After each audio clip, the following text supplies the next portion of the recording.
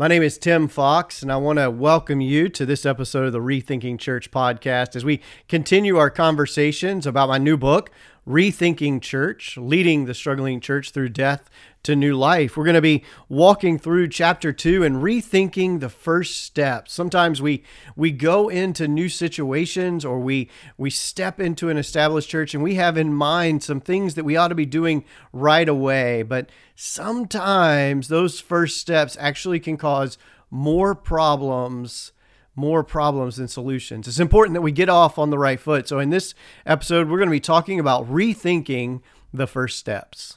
The first steps. Now, every new pastor deals with a tension. It's a tension between leveraging the momentum that comes from being a new leader and trying to do as much as you can early during that first 6 months while you kind of have a pass, have some permission, have some credibility granted to you, and balancing that and the tension that comes from realizing that if you go too far, you push too hard, you change too much, then you're not going to survive your first year.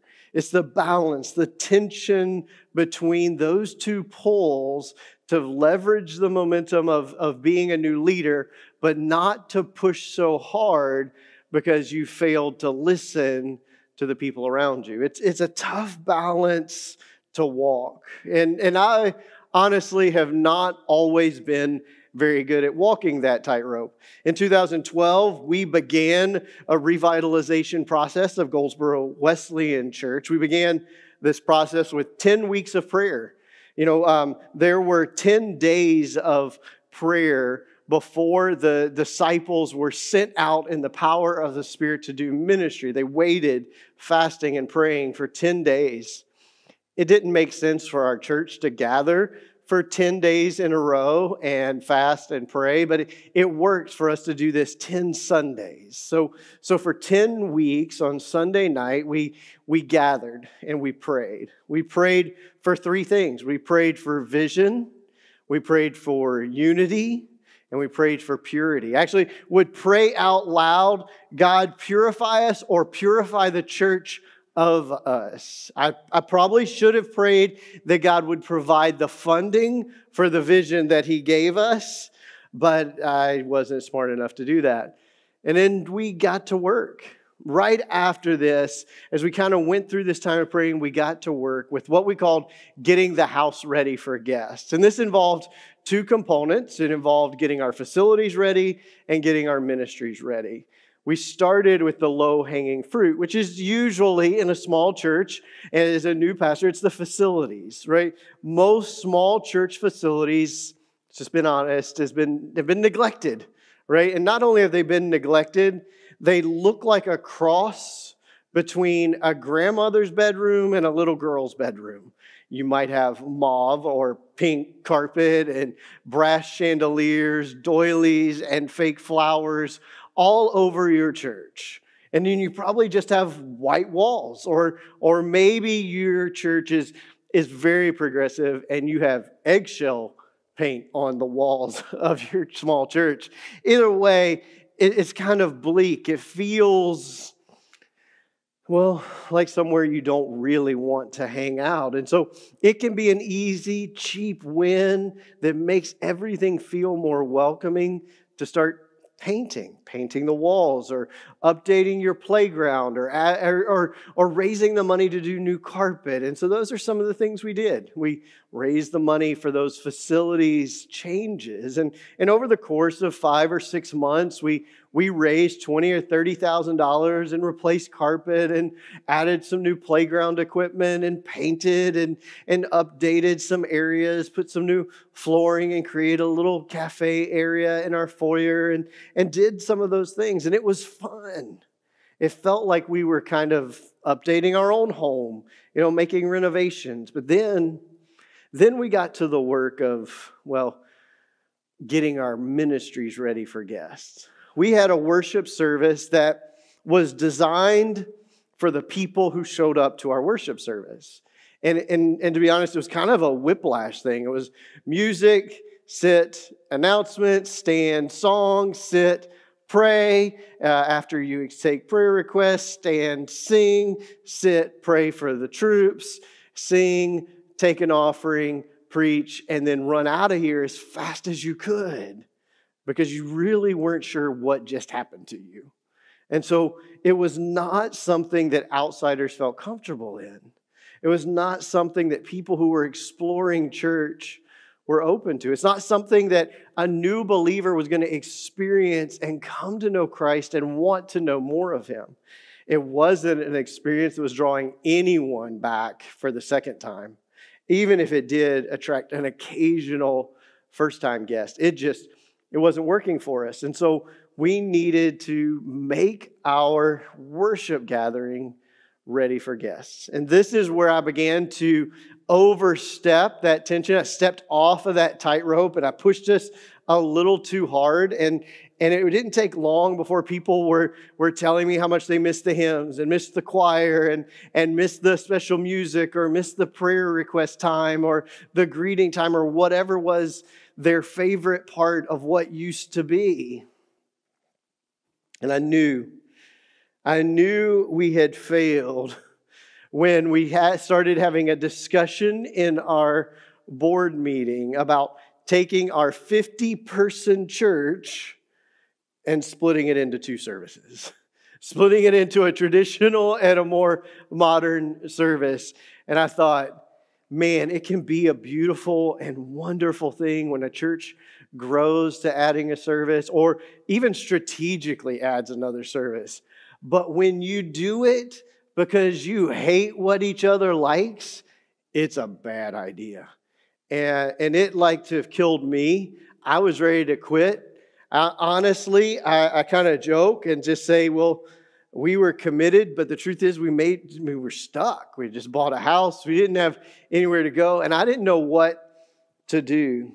And it was during this time that I learned some things about the first steps of lasting change. Because see, a lot of times as new pastors, we think we can come in and we know what to do and we have the answers and we're going to help the church with this bright new vision and make changes as quick as possible and the church is just going to explode.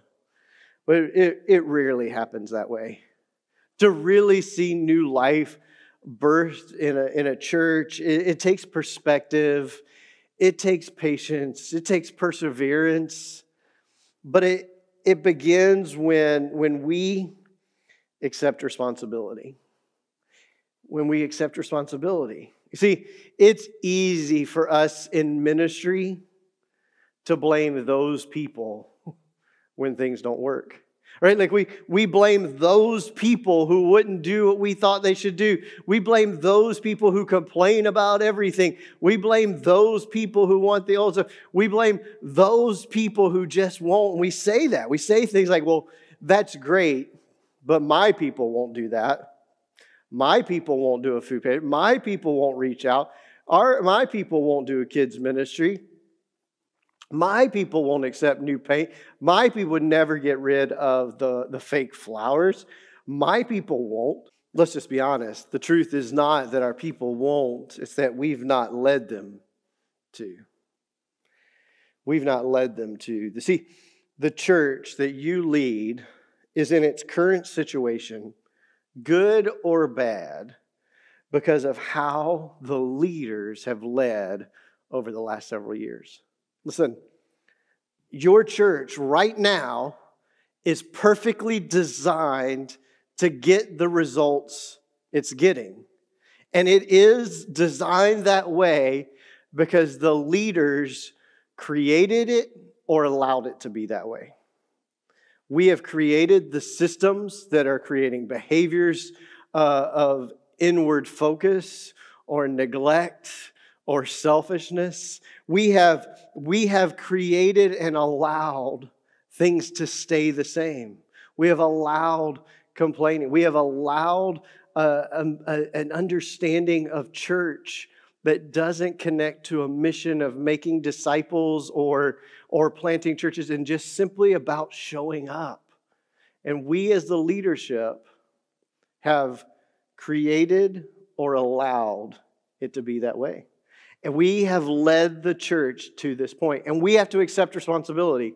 Now, as a brand new leader, you didn't do that, but you have to accept the responsibility to lead it into a new day, recognizing that 5 or 6 years from now, the church will be what you led it to be. It will respond the way you have led them to respond. They will do the things that you have led them to do, or won't do the things that you've not led them to do. We as leaders have to accept the responsibility to lead people. The second thing we have to do is to count the cost. Everything you and I do as leaders has a price. It all comes with a cost. You pay that price with trust and credibility. Every change, every message, every action, every step, every phone call, every card you write affects the bottom line.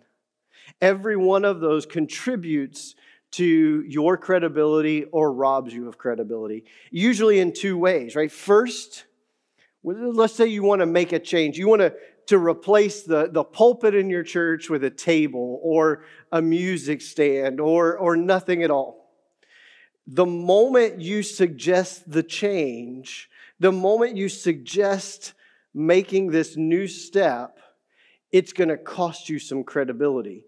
They're going to wonder whether or not they trust you enough to do that. And you're going to have to pay a price to make that change. And then, after it's done, if it accomplished the intended goal and it helped things, you will get more back than you spent. But if it didn't work, it's going to cost you even more. Think about this credibility, like change in your pocket. Everything you're doing all day in ministry, all week in ministry, is adding or taking away change from your pocket.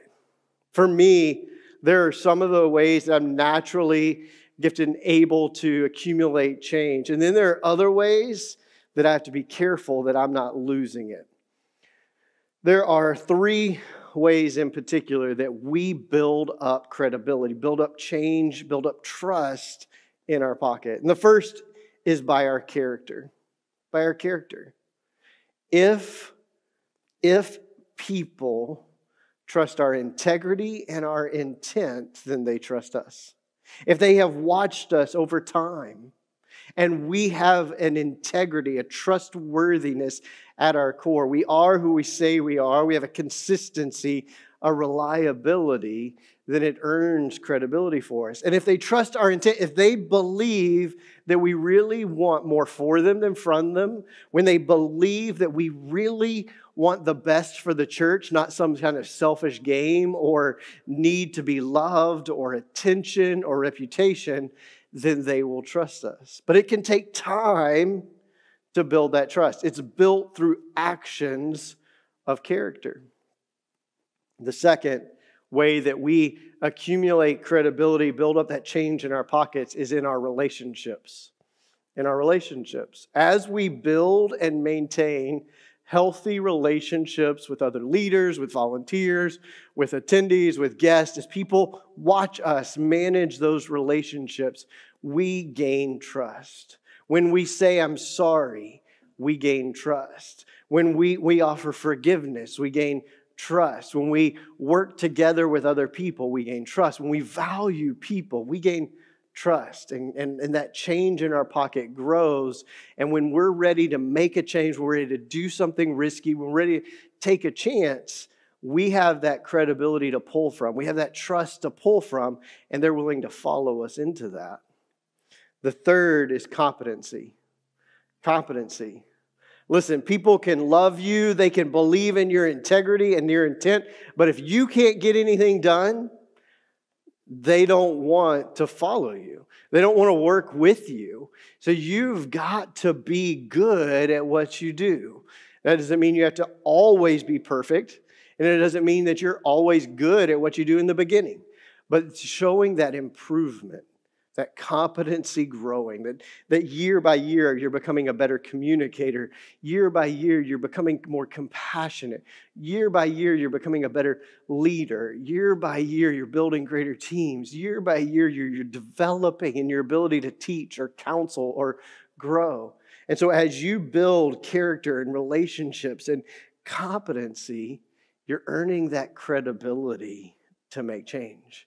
Now, for me personally, in the early years of Hydrant Church, I had the competency and the character to build up credibility. I was getting lots of things done. I was moving the church forward. People trusted that I valued them. I valued the church. The problem was that I would rush by people. And I didn't value the relationships and invest in the relationship. And I wasn't leading people. I was trying to lead an organization. And what happened as fast as I was earning credibility, it was falling out of a hole in my pocket. Any one of these three neglected can become a hole in your pocket. And so no matter how good you are at the others, you never build the real credibility you need to move the church forward. So you've got to take responsibility. You've got to count the cost. And then third is you've got to recognize that culture always wins. You can have great ideas and people can believe in your ideas and they can walk out and they will go right back to doing the thing they've always done. You can have a great vision for greeting guests, but come next Sunday, they're going to do it exactly the same way they did before. It takes time to shift a culture. A culture is made up of 5 basic components, working from outward to inward, almost like concentric circles. The most outward evidence of the culture of a church is its behaviors.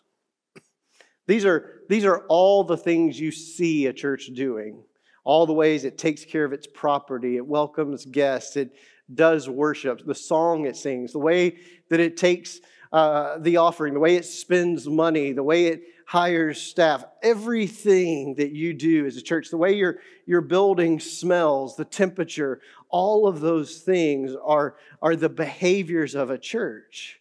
And those behaviors are informed by the vision.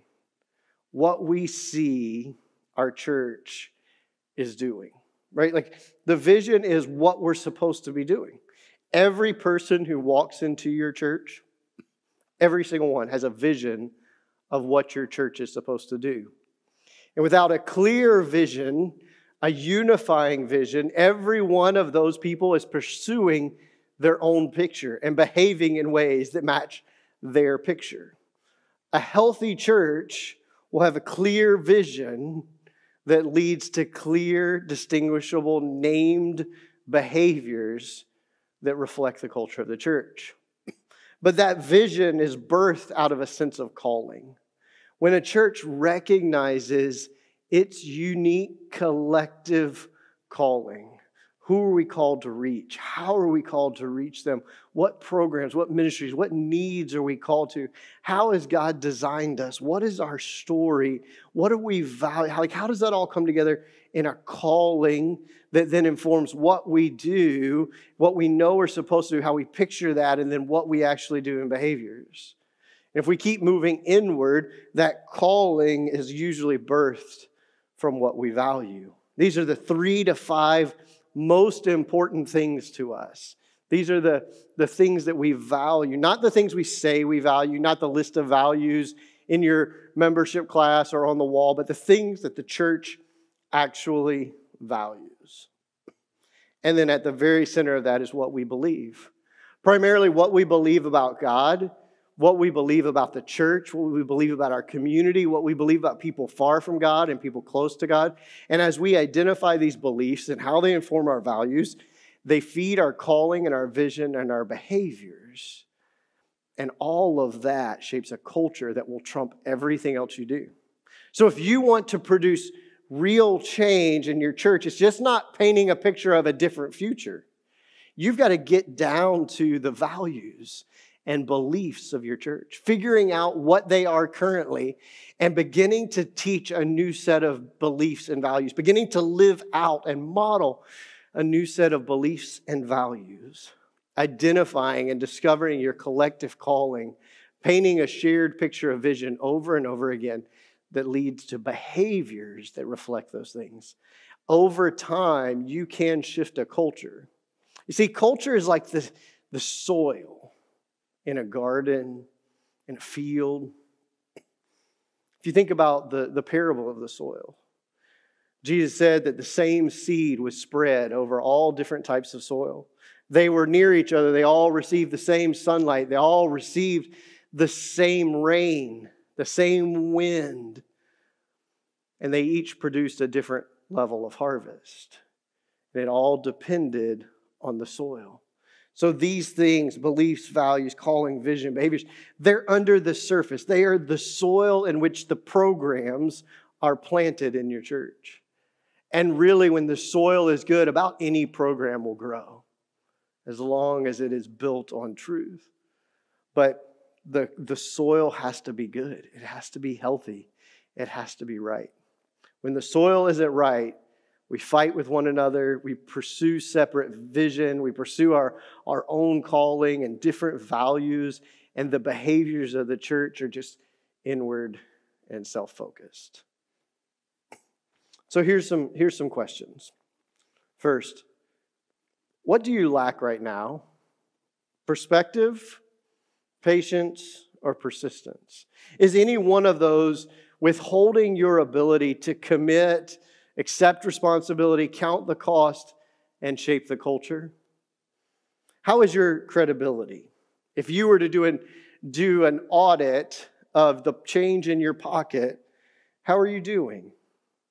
What are some ways that you're best at earning credibility, and how do you need to intentionally develop to be better at earning credibility? Now I want you to take some time and maybe a few sheets of paper and evaluate the culture of your church. First, as it is.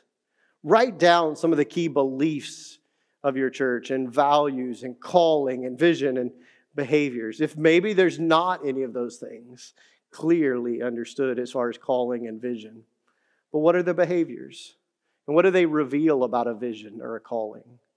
What are the beliefs and values expressed and lived? Not the aspirational ones, but the actual ones. And then I want you to take another set of paper, and I want you to take those same things. And if you were to imagine the church as God is calling it to be in your community, imagine what you would want to be known for as a church 2 or 4 or 5 years from now. What would that church believe and value? And what would its calling and vision and behaviors be? And as you look at the differences between the two, what's one step you can take this year to move in that new direction?